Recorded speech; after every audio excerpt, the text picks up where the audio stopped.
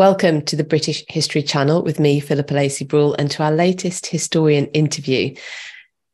Welcome back if you have been here before, and a warm welcome to you if this is the first time you're checking out my channel.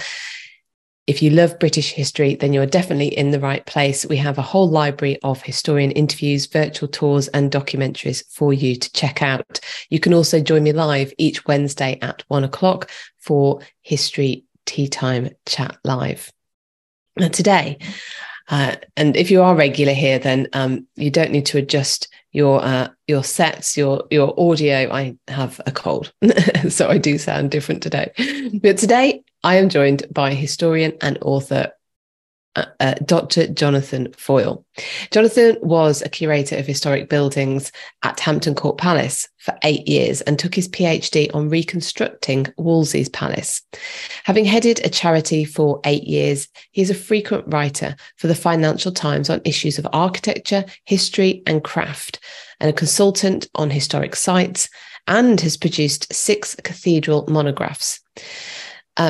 He has presented a number of television series, including BBC4's often repeated and well worth a watch, Henry VIII, Patron or Plunderer. His most profound interest is in the origins and meaning of the rich court culture of Henry VII, the meeting place between the Gothic and classic traditions at a pivotal point in the nation's history. Jonathan has also been a contributor to my tours over the past few years, speaking on the Anne Boleyn tour and on the On Progress with Anne Boleyn about Hampton Court Palace, and also, topic of today, the continuing discovery of Tudor artefacts. So if you're a member of my British History Patreon Club, you had a chance to submit your own questions for Jonathan, which I will put to him at the end of the main interview. That part will make up the extended, and patrons always get ad-free versions of these interviews. If you would like the chance to submit your questions for future guests, you can become a patron easily and cheaply at patreon.com/British History, to which you will also have a whole host of other history lover benefits coming your way, including being a member of our book club. You get early access to tour tickets, you get discounts on event tickets, an exclusive blog and exclusive behind the scenes content. But anyway, that's not what we're here for today. So let's get started and meet Jonathan.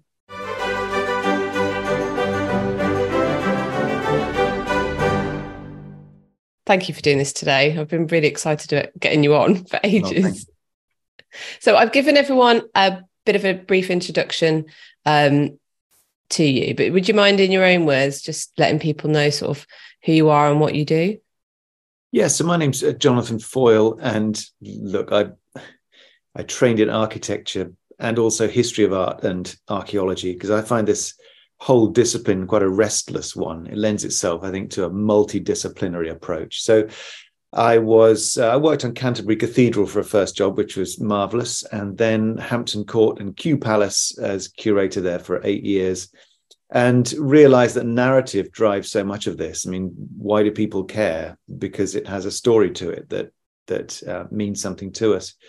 And so I went into writing and broadcasting for a number of years, written for the Financial Times, 6 monographs on cathedrals and numerous television programs, most lately Secrets of the Royal Palaces on Channel 5. But for 8 years was head of the World Monuments Fund in Britain, so raising money for historic buildings, and generally write pretty widely, actually, and managed to make a living from my enthusiasms on the built heritage, which is a wonderful gift. Yeah, I attended your online talk you did about Westminster not too long ago. That was absolutely fascinating. Again, like we were just talking before we started this proper, the architectural history, then it makes sense of things like how did they get from the palace to the abbey for all these ceremonies? And then you realize there's a door that was just like right next to the entrance. Oh, that makes sense. But of course, today, we don't have the original palace at Westminster, but you've got the road there, and it kind of distorts your understanding of how the layout of everything would have worked. So, but it is lovely to see you again. I think last time I saw you, you were talking on one of my tours, which of course you've done a few times over the past couple of years, which has been fabulous.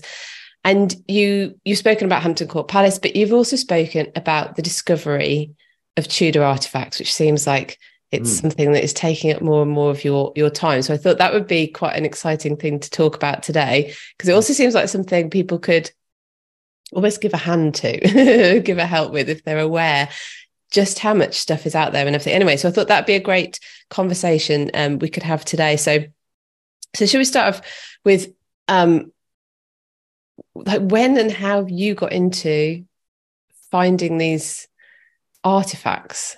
Okay. So 20 years ago, I finished my PhD on reconstructing Wolsey's Hampton Court. And a lot of people go to Hampton Court, of course, expecting to see a palace of Henry VIII, which it was. It's just that he carved his palace out of what remained of Thomas Wolsey's, Archbishop and Cardinal. And Henry leaves the majority of the written description and the records of what happened at Hampton Court, as well as his associations. And it struck me then that Henry had pulled out a lot of Wolsey's palace. And I always was left with the question, what happened to it? You know, was it burned out of spite? What would be the point of that? Was some reused? Were some bits taken as trophies? But of course, you never expect to find anything of that period because it's half a millennium ago and the Civil War happened and the rest of it. So it was a wet Wednesday in 2012 when I had a phone call from someone who said, look, you're interested in Tudor buildings, aren't you? And environments. I said, I am. He said, well, I think I've got a Tudor bed. His name was Ian Coulson, and he bought a bed at auction, which was described as Victorian and was heavily carved. And so I said to him, well, you know, that's what? And I said, why do you think it's royal? He said, well, it's got royal arms on. I said, well, numerous things have royal arms on, don't they? Because there's obeisance where people demonstrate their allegiance to kings and queens. So he said, look, I've been dealing with furniture for 28 years at the time. And he said, it's the oldest thing I've seen. So if you ever want to come and look at it, I said, where do you live? He said, near Hadrian's Wall. And he said, but no one's taking me seriously. And I thought, well, I can see why, really, because it's so improbable. You know, but then again, Venice is improbable.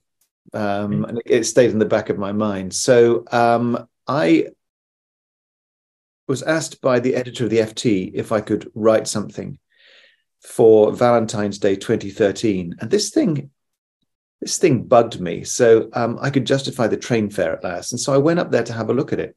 And that really opened a portal for me, because I thought I could demonstrate through, if not archaeology, then art history, and then an understanding of the context, you know, spatial context of items within Tudor palaces. I thought, well, look, I'll quite quickly be able to demonstrate one way or another whether this thing he's got is right or wrong, and then at least we can, you know, literally put it to bed.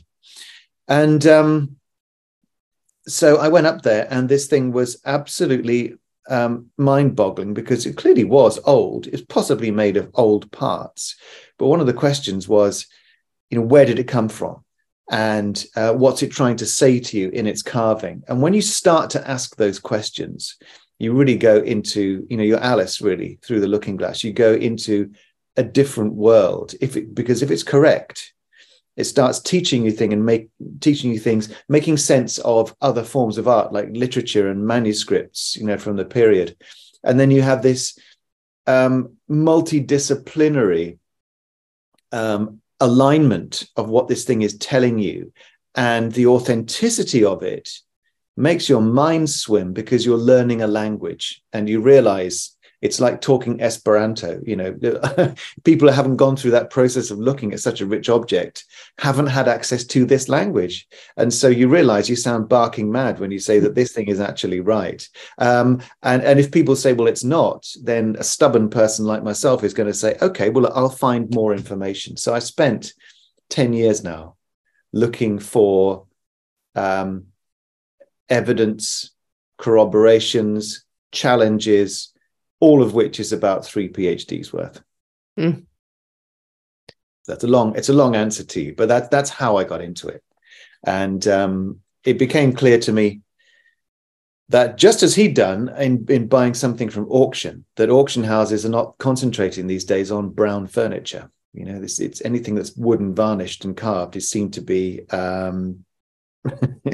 you know, last generation or last 3 generations ago, but mid-century modern and Chinese things are what people are genning up on, because that's where the money is. But so you get these artifacts that suddenly come out of people's houses, and they, Lord knows how they've got there, but suddenly they come up on the market. And now, for the first time in history, you can see auction catalogs all in one go. You can do a comprehensive search. The IT age allows us to see in ways we never could before. In terms of scholarship, of course, you can look on Google Books and you put in search terms and you get themes which come up in visual iconography, in music, in literature, the lot. And suddenly then you see this intersection of ideas, and it's such a rich way to learn. Well, you know, you can apply that to the commercial world and say, well, I'm going to search through auction catalogs. And when things come up, of course, there are loads of revivalist pieces. I mean, the Victorian age is an ocean of fakery. And museum curators are reasonably scared of that period, because many careers have been burned by modern science disproving the assumption that something is correct. And what do curators have if not connoisseurship? You know, if once your connoisseurship is punctured, that's pretty much the end of it, isn't it? So I can see why people are very wary and stay a distance of these things. But if you are cavalier and you don't mind making a few mistakes, then if 1% of the objects that you troll through, that's not the word, is it? Troll these days. That you what am I thinking? That you trawl through. That's it, isn't it? Online trolling and trawling are 2 different. Yeah, it's different things there. So you need to trawl through the catalogs.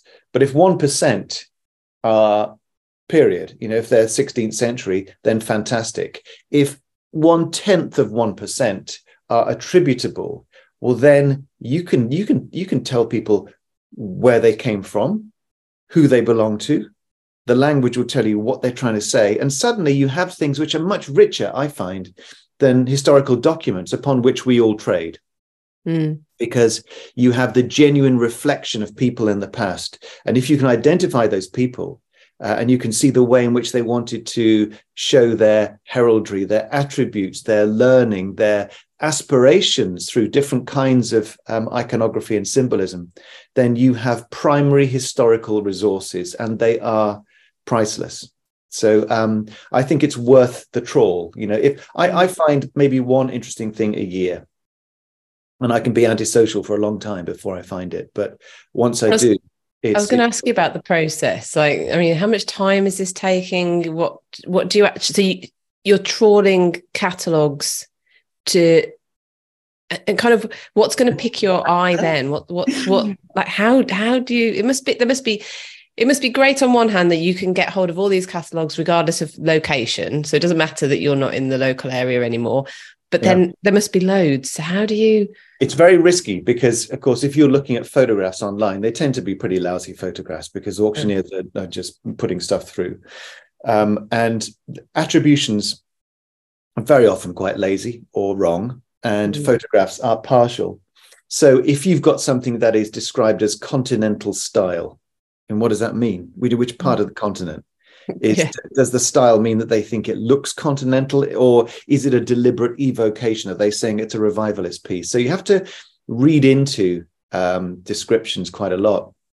And then if you think it's an important piece, you really ought to go and look at it firsthand. I mean, nothing can be truly ascertained until you've looked at the quality of the timber, things like traces of paintwork, that kind of thing, you know, redundant fixtures and fittings, and characteristics of period style. So that's all important. You can't do everything just by scouring the online catalogs.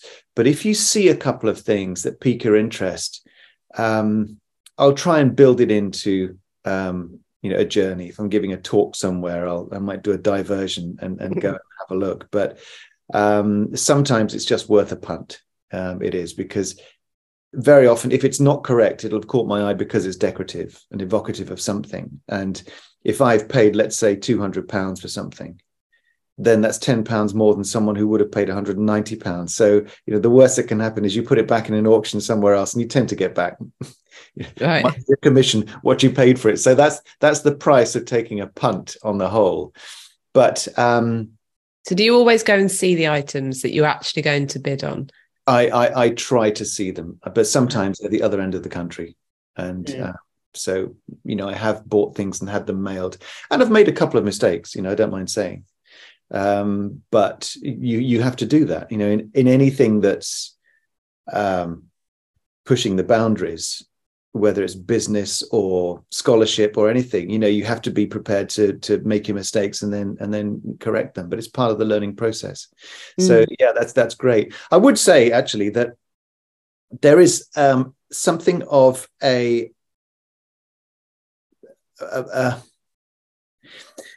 we tend to learn, and we tend to adopt careers as silos very often. When the late Queen said to people, "What do you do?" I don't know if King Charles III does that, but the Queen always used to say, "What do you do?" And you have to describe it in terms of your vocation. Generally, that's your worth in life, and your position is your vocation. And the issue is that furniture history is quite a niche subject, and it has a particular society and group that publishes furniture history or regional furniture history. Curators are, a small number, and scholarship in this area is quite, I would say, quite circumscribed. There are a limited number of people doing it. The irony is that if you're an architectural historian interested in the Middle Ages, by far the greatest repository of early furniture is not in museums, it's in cathedrals and churches. And it's that which gives you exposure both to typical modes of construction in medieval buildings and also the character of different classes of medieval carving. And also the language, the correct language. You can tell the difference between a medieval piece and a Victorian piece in churches, because that's the main repository for people evoking the Middle Ages. That's where it all happens. It's not the stuff that winds up in museums. It's church buildings. And if you've had 25 years of a career being involved in church buildings, your eye is into these things. You can see the difference. So if I'm not part of the furniture history world of scholarship. That's not where I come from. I'm an outsider, but ironically, I would say that I am more immersed in the character of medieval furniture, simply because it's still attached to buildings, and that's my background. So, as an outsider, you can sometimes not be part of the circle, and one's findings can be seen as, well, that's, you're a buildings person, not a furniture person, and so we have these ideas of scholarship, education, careers. They tend to be silos. We are pigeonholed to be one thing or another. But actually, I'm a big fan of interdisciplinary study and actually doing these things, comparing notes with other people and getting their, opinion and feel on it, because everything's connected. And it surely must aid the understanding of each to know another, just because life is like that. You can understand someone's life in modern day times without knowing all sorts of things. Absolutely. And there's a really good example of how this plays out. I was asked by Sarah Morris to have a look at a church in Bedfordshire, which is called St Leonard's Old Warden, and was writing a book with Natalie Gruninger on what's left of Henry VIII's wives. And the St Leonard's and Old Warden, legend had it, contained some panels put in the church in 1841 by Lord Ongley, And that period, 1841, it's in the white heat of Walter Scott enthusiasm, you know, where from the 1820s on, people are building the houses of their ancestors and filling churches with the bric-a-brac generally that comes from the French Napoleonic Wars, when the abbeys in France are dismantled and houses are ransacked. And there's all kinds of stuff that comes through the auction houses in London that feeds that antiquarian zeal in England. So it's a really rich period for Victorians getting hold of stuff and stuffing it into their houses. The big question then is, did they get hold of early material, or did they generally, have replica medieval carvings and so on? And you have to be able to tell the difference. So I went to Old Warden Church to look at this particular ensemble of material that was renowned as coming from France and Netherlands and as well as England. And there were some panels which were associated with Anne of Cleves and her chapel in Bruges, according to one local historian, to which Pevsner correctly said, what's she got to do with Bruges? She has nothing to do with her. She comes from the Rhineland. And so I looked at these, and one has an AC on it with a knot, which could actually be, two different people united by a marriage knot. But then there's a snarling lion in another center of another oval cartouche. And some of these panels have crowns over the top of the oval cartouche. And the third one is an escarbuncle, which is an heraldic device, and it is the heraldic device of Cleves. So yes, you have AC, but no one had mentioned this escarbuncle before. There was a local historian, Christine, who had been working on it, and so all credit to her. But the big thing was, if you go to Anne of Cleves' monument in Westminster Abbey, which is her primary material survival, there are exactly the same designs on her tomb. So now we've gone from AC to the Cleves family to the specific woman. However, are these things 19th century? Were they put in the church by Lord Ongley, or could they possibly be remnants of Anne of Cleves' house? Well, when we go to the scholarly literature, there is the main book on the reuse of continental carvings in English churches, by a former museum curator, says that they are fine, but they're 18th century French work. Well, they match Anne of Cleves, so they're not French, are they? They're very possibly English at this point. And are the 18th century? How can they be 18th century if they match a tomb of a lady who died in 1557 in England? So you have this authoritative voice that comes in that book, and we could all go home at that point and say, okay, well, that's the authoritative assumption or claim. But then Bonham's auction house put one up for sale. Quite an extraordinary coincidence. I remember, again, scouring through the catalogues, and suddenly up comes one of these panels, still with some early surface gesso, glue and chalk covering to make this thing look like stone. And they called it a Jacobean panel of circa 1610. And they took that provenance from yet another example of these panels, one of which is in the Museum of London. They said it came from a house on the Strand. So you've got a claim for 18th century, you've got a claim for 17th century, both of which are, primary authoritative sources.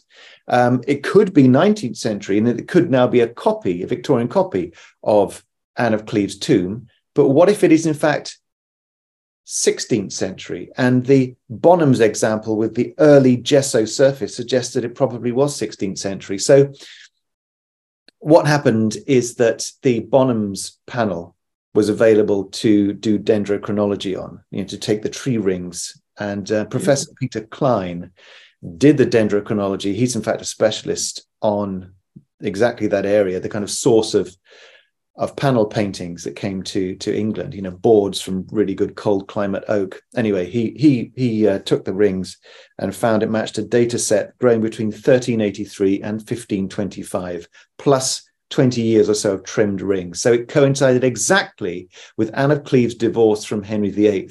And so we can say, through some common details throughout this entire series, that all of them came from a very rich interior of Anne of Cleves herself, not in Bruges, but probably Bletchingley in Surrey, possibly Hever, one of those houses given to her by Henry VIII.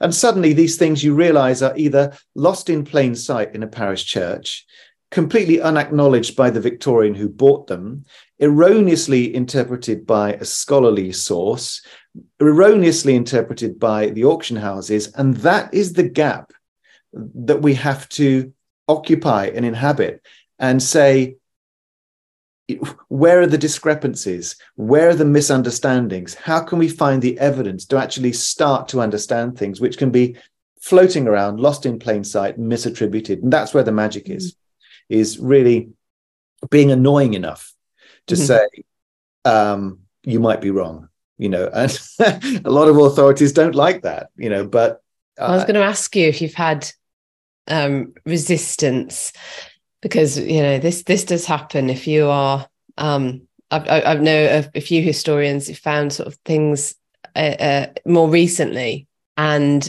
the resistance that comes back straight away is quite staggering, actually. As someone neutral to the pursuit, I think, well, why wouldn't you be interested in new information? But have you come across resistance then when you've? I found a lot of resistance in the form of just not responding.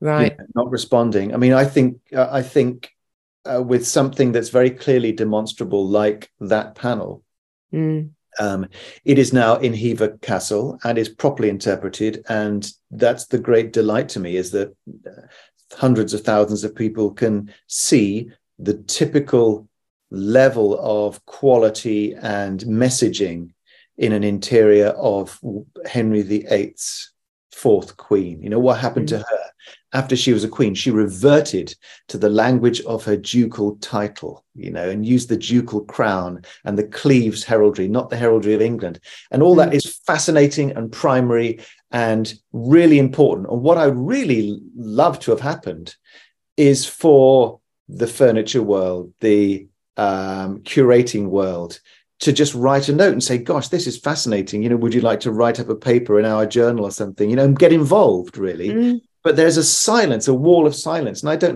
know why that is particularly, except it's either disinterest or a feeling that what's in it for them. I don't know. It must be some human impulse behind it. But there are numerous discoveries that I've made of items which I have written up reports on and sent because something should happen to them. There is, I guess, an inherent issue in that if you buy something, and this is where they come up, is on commercial markets, and so you have to buy it.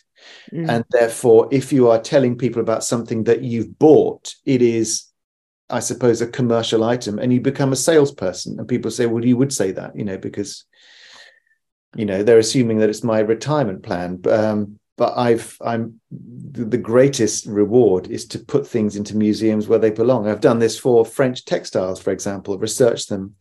I found part of the bed valance of the courtier who married Louis XIV.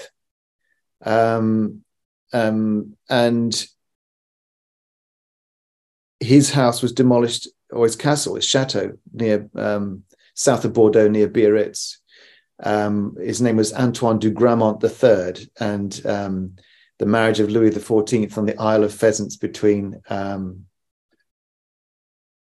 France and Spain in 1640, he organized that. And so it's just at the time when Versailles is about to emerge. I mean, it's really fascinating. He was educated by Cardinal Richelieu, and you can see this Catholic imagery in rich silks. And it's only about a meter long section, but it has his heraldry and stump work in the middle. And I bought that from an antique dealer in the Netherlands, and it's very clear that it's what it is. It was unattributed. So I've sold it to the museum in France closest to where he belongs. And I'm just delighted when that happens, because it's making use and value out of things which otherwise would just be bric-a-brac. and instead they're things of real cultural importance. So in the UK, when I've found things, and I've got an MA and a PhD behind me, and I'm really happy to admit mistakes. That's fantastic. So what I would like is either interest or feedback. I want counter evidence. If I'm not right, show me why I'm not, and I'll absolutely accept that. But instead, you get this wall of silence and suspicion, because I guess the antiques trade is full of it. I mean, gosh, the things I've seen being sold by antique dealers, it gives secondhand car dealers, they look like saints by comparison. I mean, there's so many dubious claims. I can partly, understand it, but our historic properties have a few items. If we're lucky, like the Hall of Hampton Court, you have a few items being displayed where they were intended to be displayed, but 99% of the historic items which were once on display in places like Hampton Court have gone. And so to put them back on display is an imperative, I'd have thought, and to understand the things that were missing and swimming around. Again, you want some engagement, you want some feedback, but I found a kind of blank response most of the time. And if I ask for counter evidence, it doesn't tend to come. So that's all I ask is scholarly engagement, debate, a conversation, essentially. But in many cases, I have to say, outside the curatorial world, where reputations matter, I've taken items around the country to talk about them, and I've shown them as well to scholars of this period who are slightly off grid, so not belonging to institutions, but pursue this kind of research for the love of it. And I have to say, there is a book somewhere to account for all this that I need to write. That's the burden that I carry. I've really got to produce a scholarly and reference tome, I suppose. If you let's say, though, imagine you buy an object from an auction house and you think it's important because of what its evidence shows you materially, culturally, in terms of its symbolism, age, the rest of it. And you approach a journal, a scholarly journal, and you say, I want to write about my object and explain what it is, and the object that I bought from an auction house, and I want to tell you why it's important. No one's going to publish you, because they're seeing that as a way of validating what is a commercial entity, because it has a value to it, and that's a big issue. That's a big issue. The risk there as well that with that, though, is that nothing new can be discovered. If that's the attitude, that it sort of assumes that everything that's out, that everything that's known about is it, and yet we know from your work, and things that are coming up all the time, like you said as well, some things are actually hiding in plain sight. I'm thinking about Thomas Cromwell's Book of Hours that Kate McCaffrey and the Heaver team have just discovered. It's in Oxford. It was there but wasn't attributed. But then are other people not looking for stuff? Are they not open to finding it? The thing about tribalism is that it's not of course rational. And I have 4. They are wall posts, so they have flat backs to them, and they have 3 sets of junctions in them, that is for mortise and tenon joints, so that rails can slot into both sides of these posts. They're richly carved in the late medieval fashion. They're very much the same school as they're Henry VII's carving school, and one has an H on, one has an R, one has a fleur-de-lis. They're purely royal ciphers. They have traces of typically medieval paint on them. They are numbered with in Latin numbering IX, or it could be XI. So there are at least 9 of them. And because a furniture historian called Adam Bowett doesn't like the thought that they're genuine, he published a paper in Furniture History and said that they're presumably 4 posts from a Victorian bed.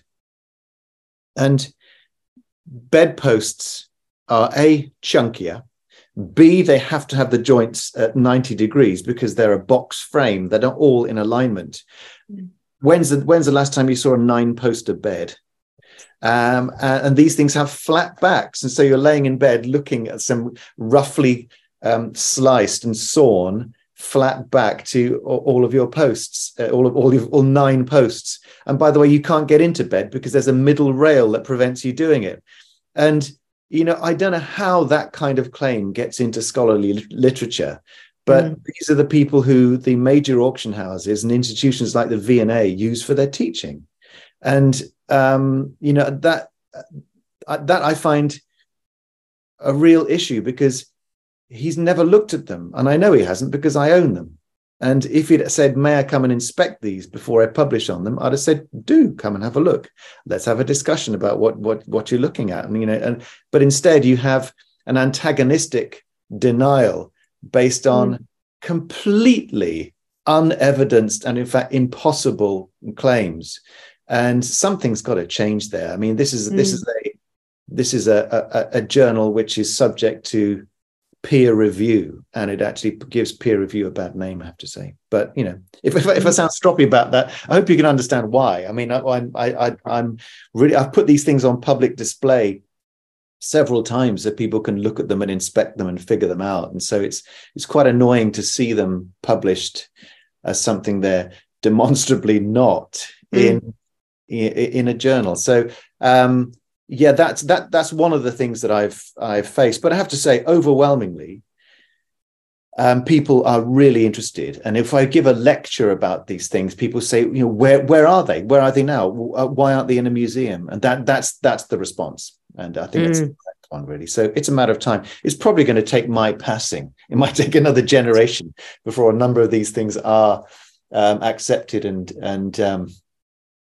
studied. But I have to say, I mean, the thing that got me into this bed, which is still owned by Ian Coulson, I said to him within about 4 or 5 months of studying it and trying to find problems with it, and in fact, learning from it constantly, I said, I think you could get 20 PhDs out of this one object, because every aspect of it, heraldry, material, the decoration and color, the context in the painted chamber in Westminster, which it matches, any one of those things could spur learning. So to me, the longer you have this brick wall put up for new discoveries, then the longer it is that you deny the pursuit of scholarship. There are things, of course, which are readily accepted, including the tapestry of Henry VIII in Spain,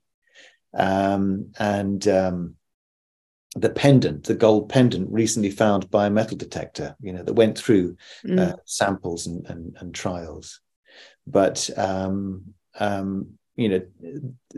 these things each have their own methodologies. One of the issues actually that's blighted the Henry VII bed is that there have been 2 approaches to dendrochronology. And the first one in 2013 claimed that the oak in that bed came from Massachusetts, New York area, felled after 1753, I think it was. And so that's of course, absolute death, isn't it?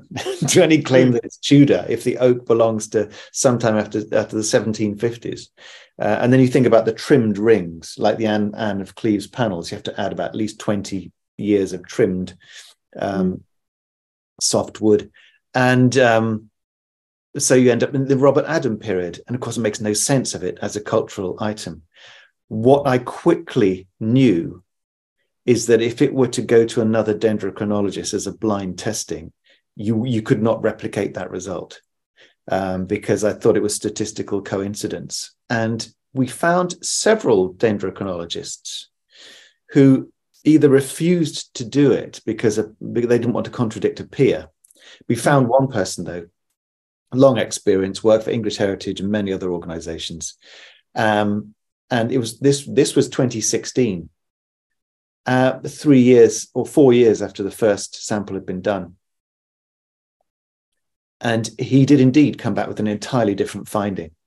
And he said that what he'd identified is that there are signals of disruption within the growth of the tree every 4 years, which are symptomatic of a particular beetle in Middle Europe called a cockchafer beetle. And we've only understood this since 2015. So the thing is, you have a result of 2011, which claims 18th century, and everyone says, no, can't be right because the science says it's wrong.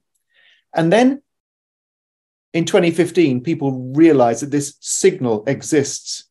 And then this signal of disturbed growth is what's picked up in 2016. That second scientist says, well, there cannot be any regular pattern by which to date this because of the disturbance. So it doesn't match any regular database. It can't do. And so you have two scientists in one discipline saying different things and actually sowing doubt about the object through what's an impossible claim for the first analysis has created all kinds of chaos in the acceptance of that object. I mean, the thing is, I've had feedback on the grapevine of, oh, you're just doing more tests until you get the answer you want. But so does that mean then that dendrochronology will give me a random array of answers until I can choose one? Or is it not replicable as any science should be, so that its findings will never be anything but correct and consistent? So, I mean, I don't know. I don't understand the logic of that. But what I can say is that, as Karl Popper said in the 1950s, science doesn't just need to be consistent within its own discipline, but scientific disciplines must exist within a firmament of approaches which are all cross-checked and say the same thing. If you want a solid result, you need things to align. And so it's an odd thing, but you find yourself as a client where you take on, you commission numerous scientific disciplines, you end up with the problem of science that's not able to replicate its own results. And if you say to a scientist, your results are wrong, I mean, God, hell hath no fury, but you're the only person who's going to work that out, because you're the only person that's doing the cross-checking. It's not the scientists themselves. That person doesn't seem to realize what they're saying there is they're discrediting the whole of dendrochronology, if that's but just by saying that, or you're just waiting for the result. Yeah. But also that science is an ever-questioning discipline by its original definition. And so it should always be open to being, like the thing about the beetle, well, that's new information. You can even take that on the chin and say, well, we didn't know that when I did the dendrochronology in 2013. So this is new information. So, I've changed my mind. That's how science is supposed to work. I think that should be how any discipline works. Absolutely right. And of course, as more information is known, sometimes you find where the problems are, and one has to be open-minded about that. So, for example, English Heritage commissioned dendrochronology on Belsey Hall or Belsey Castle in Northumberland.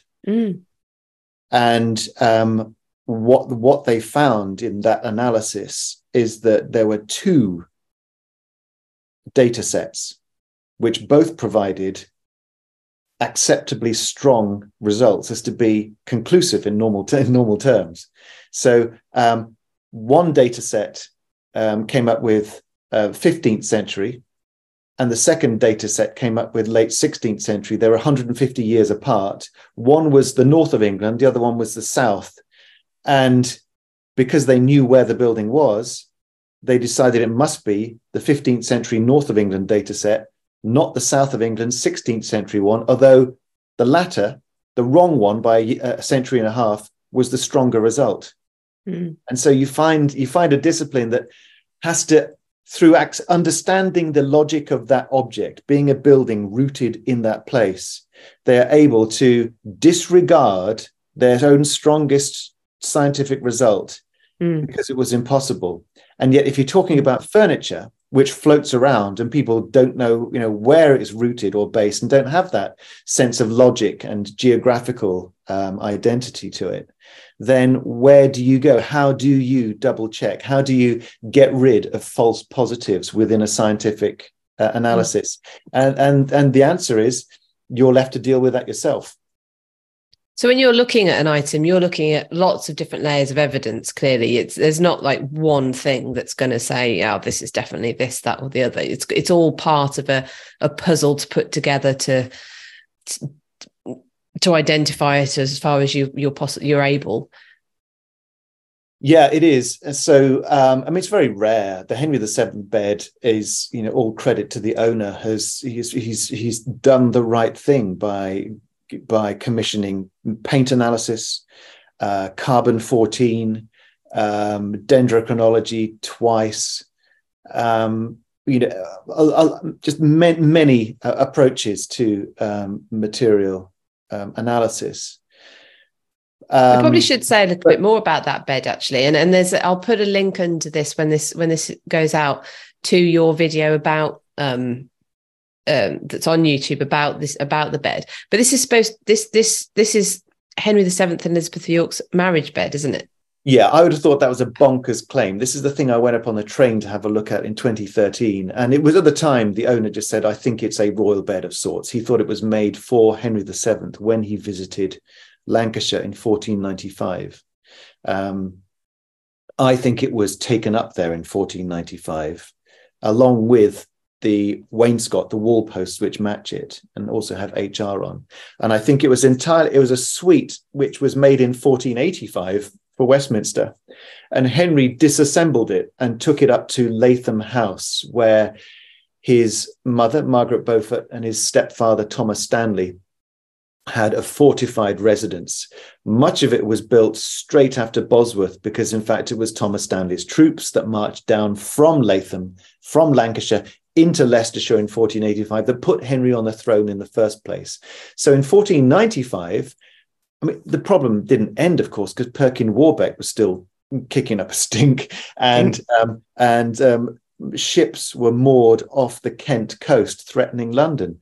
So I think what we're looking at with the bed and related objects, and there are numerous other related objects, is the preparation of a royal retreat in 1495 if London were to fall to Warbeck's troops. And so he would fall back with his troops to amalgamate with Thomas Stanley's, so they had a massive force in the northwest and could then drive back and retake the southeast. And in order to do that, he needed to create within Latham a court, a royal environment. And in the 16th century, Latham was called the Northern Court. And it was renowned for being able to accommodate kings in poetry in the early 16th century. So, and what we find is a related series of objects available to study relatively close to Latham, but it's near Rochdale. So for the early antiquarians in Lancashire, this was the resource, which they had no idea came out of Westminster, but that's what my research has identified. And that's essentially what the story that the YouTube film explains. There have been a couple of other researchers that have published their own belief that Elizabeth I gave this bed to Nicholas Mosley, but that's because they hadn't read the transcript of the will properly. And they went on the basis of a Victorian an amateur writer who inserted that the bed was the Queen's gift, and there's no basis for that at all. Sadly, a book has been published with that as the provenance. But to go back to Henry and Latham, that's what these objects are doing there. And of course, such a thing that Henry did, it was covert. It doesn't form part of the records. It's a piece of it's a military operation, essentially, quite secretive. And it's also something that would show Henry's weakness or concern over a weakness, which he would never have wanted. Yeah. known through, or at the time, or through the ages. Yeah, but he's very canny, and his mother, of course, put him on the throne essentially. So for his mother's house to have been built as a fallback position, as an insurance policy for her son being on the throne, with actually a dodgy claim, which everybody knew, it was he had to wait till Buckingham was dead in order to start to think, oh my gosh, I could be in the running here. So it really makes sense when you think about it. The bed matches absolutely the mural in the Painted Chamber in Westminster, where we know the marriage bed was in 1485. But it's a lot of evidence that is pieced together to build up this picture. And just back to your point about the multidisciplinary, you need to know your architecture and the I love it, the iconography, kind of the language of that, and then the history of what was happening at the time that this bed was supposed to be made, used, or whatever. It takes all of those things to put to identify something like this. Yeah, it does, and it also takes a lot of conversations with specialists. I don't particularly want to name them, but many leading scholars within Tudor history have been really helpful with their advice and their time, and helped me to refine some of these ideas. I mean, there have been numerous dead ends where you think, maybe that's where it went, or that's its identity, and you test those ideas and it doesn't really make sense. But there is a historical context. We know that in 1495, when Henry went to Lancashire, he completely revised his sleeping quarters. He abandoned the bed position in the Painted Chamber, and which was surrounded by posts like a hospital bed, and surrounded himself with security. Yeah, and so that also makes sense, that he's completely revising his palaces. In fact, he's pulling them apart and reusing them at the other end of the country as part of that picture. So I've been really indebted to Tudor scholars. And you'll see in books like Nathan Armin's accounts of Henry VII that, these are understood and accepted. Scholars of medieval beds and furniture have built that into their, theses and books. And all that's very rewarding, because you can see that people with the incisive understanding are incorporating that now into the narrative. And I think that's where it needs to be. But anyway, yes. So Henry VII's marriage bed and Elizabeth of York, where they're shown as, at first glance, they look like Adam and Eve, but you realize they're holding an apple, but the serpent still has its apple. It can't get rid of it, because they're making a gesture of mutual fidelity, and it's faithfulness which overcomes temptation. And it's wonderfully rich, this thing. They're Adam and Eve reversioned as Christ and the Virgin. So the fall of mankind is answered by the saviors. And in paintings like Hans Memling's, you see the Virgin and Christ holding an apple between them, because it's the way medieval iconography works. If the problem is presented through the apple as a symbol of the fall of mankind through temptation, what they're doing is reversing it, and they're bringing it back. They're making it a symbol of salvation. And you can see that in medieval art. The great Netherlandish masters all use that when Christ and the Virgin hold an apple between them. So this thing is a manifesto for a king and queen who are saviors of the nation after civil war. They are restoring paradise, and it's super powerful. Again, you don't get that in the primary documents, because documents are made by administrators. It's the boring stuff of who paid for what. They don't say, in our heart of hearts, this is what we want you to think of us. But material objects can do that, and that's their power and value. And the difference between a medieval object that sets out to speak to its own audience on those terms, and a Victorian piece, which is speaking its ignorance through a whole series of stereotypes and half understood echoes of the medieval past. If you understand medieval art, it's black or white. It's like speaking French or Cantonese. They're so different. But you can't expect people, I guess, to see with the same eyes that you have. So, that's it's just a the shame burden. it's keeping it from the public, though, that at the moment, because it's not on display. Ian still has it.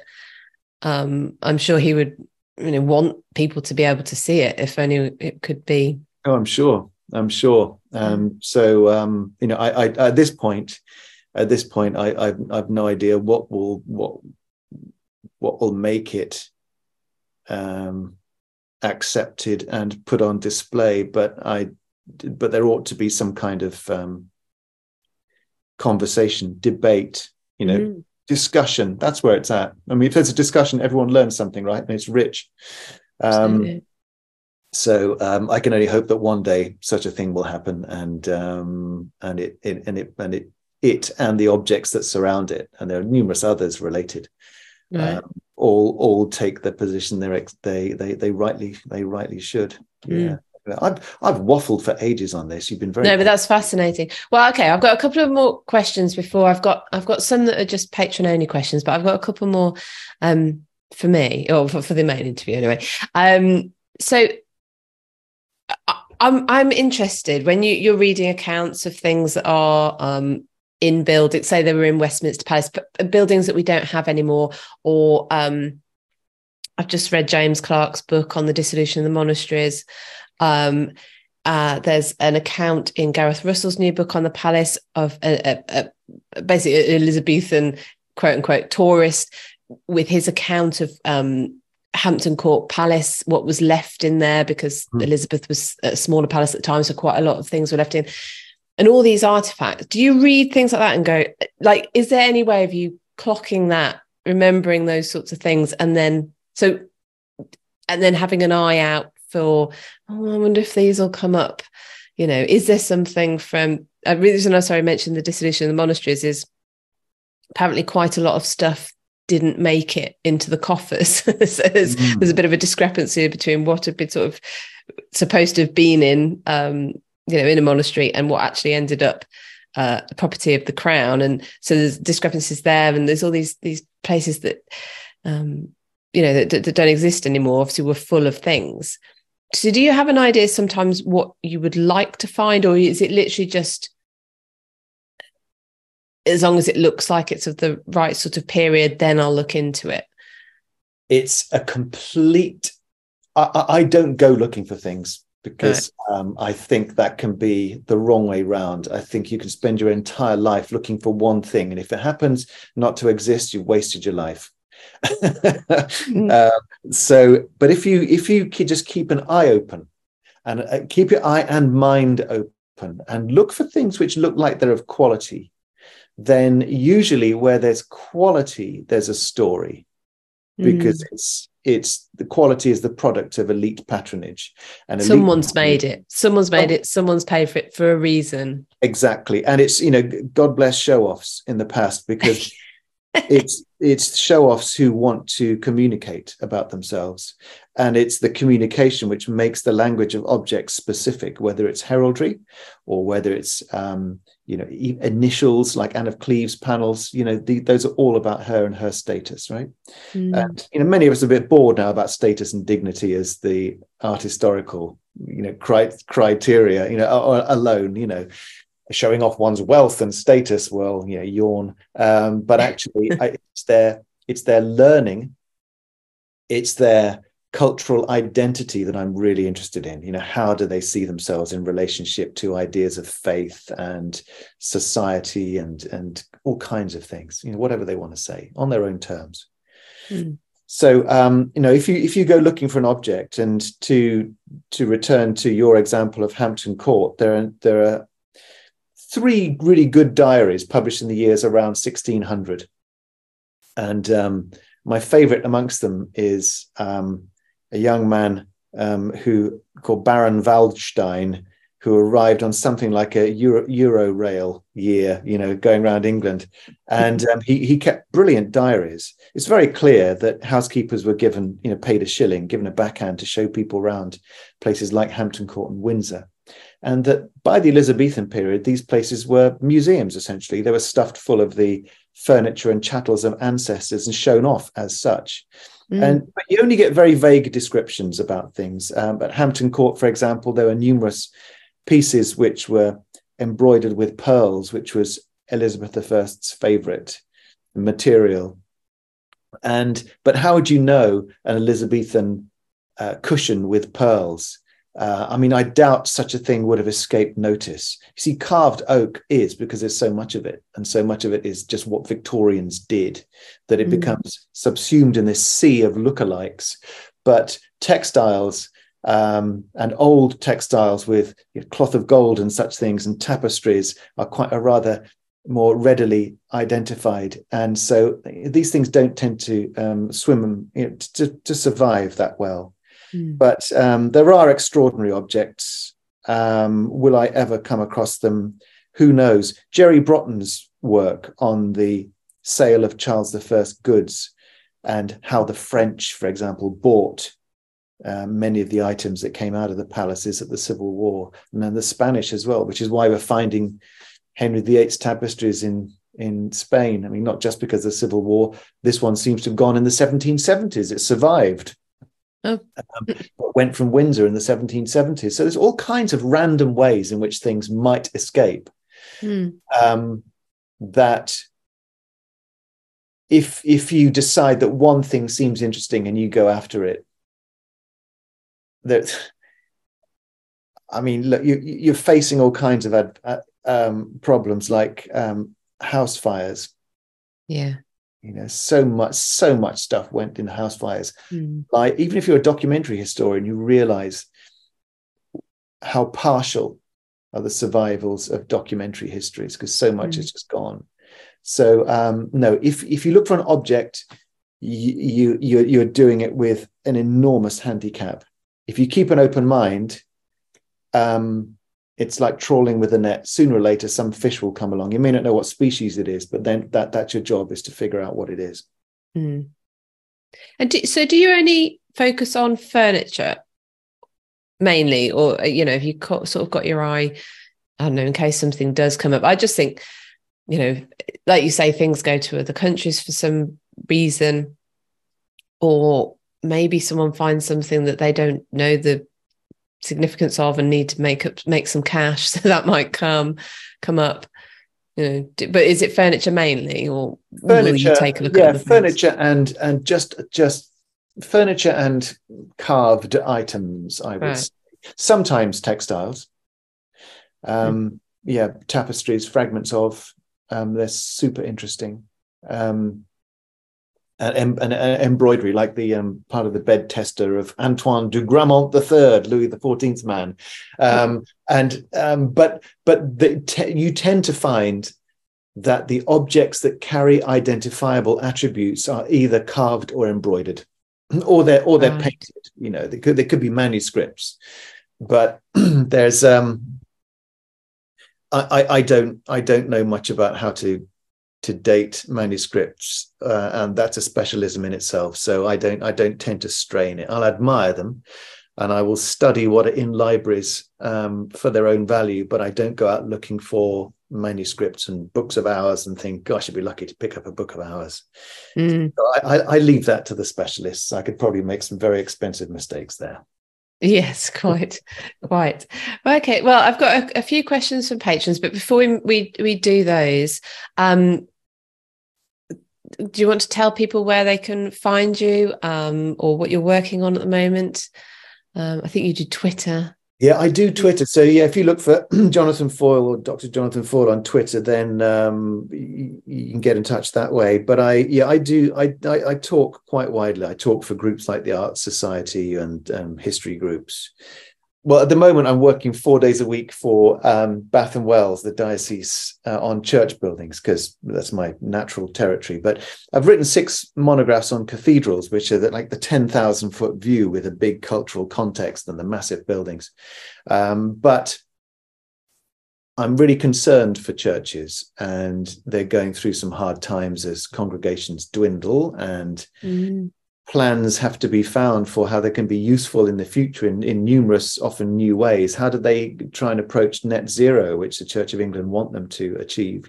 So I'm doing 4 days a week as a church buildings advisor and helping people to plan those kinds of projects and think about how to use their churches and conservation issues and maintenance, the rest of it. And it's fascinating. I'm really enjoying it. Other than that, I'm giving lectures. I gave one at Cambridge Uni this week, and in sometimes things like interpretation films. I've just presented the Ely Cathedral multimedia guide, and enjoy doing that kind of work, and bits of telly. So there's series 4 of Secrets of the Palace is coming up. So if it's not communicating with lectures or televisions, it's helping people in churches to look at what they've got and plan how to use it. That's very rewarding. Fantastic. Sounds great. Well, I can thoroughly recommend, if you've got any online lectures, that people attend those, because they're fascinating as well. So it's great that you do that, because it means people can have access to you, which is great. Thank you for that. Thank you. Well, it's a great pleasure, and I must do more. You've reminded me now, so that's a good prompt. That's a dig in my side there.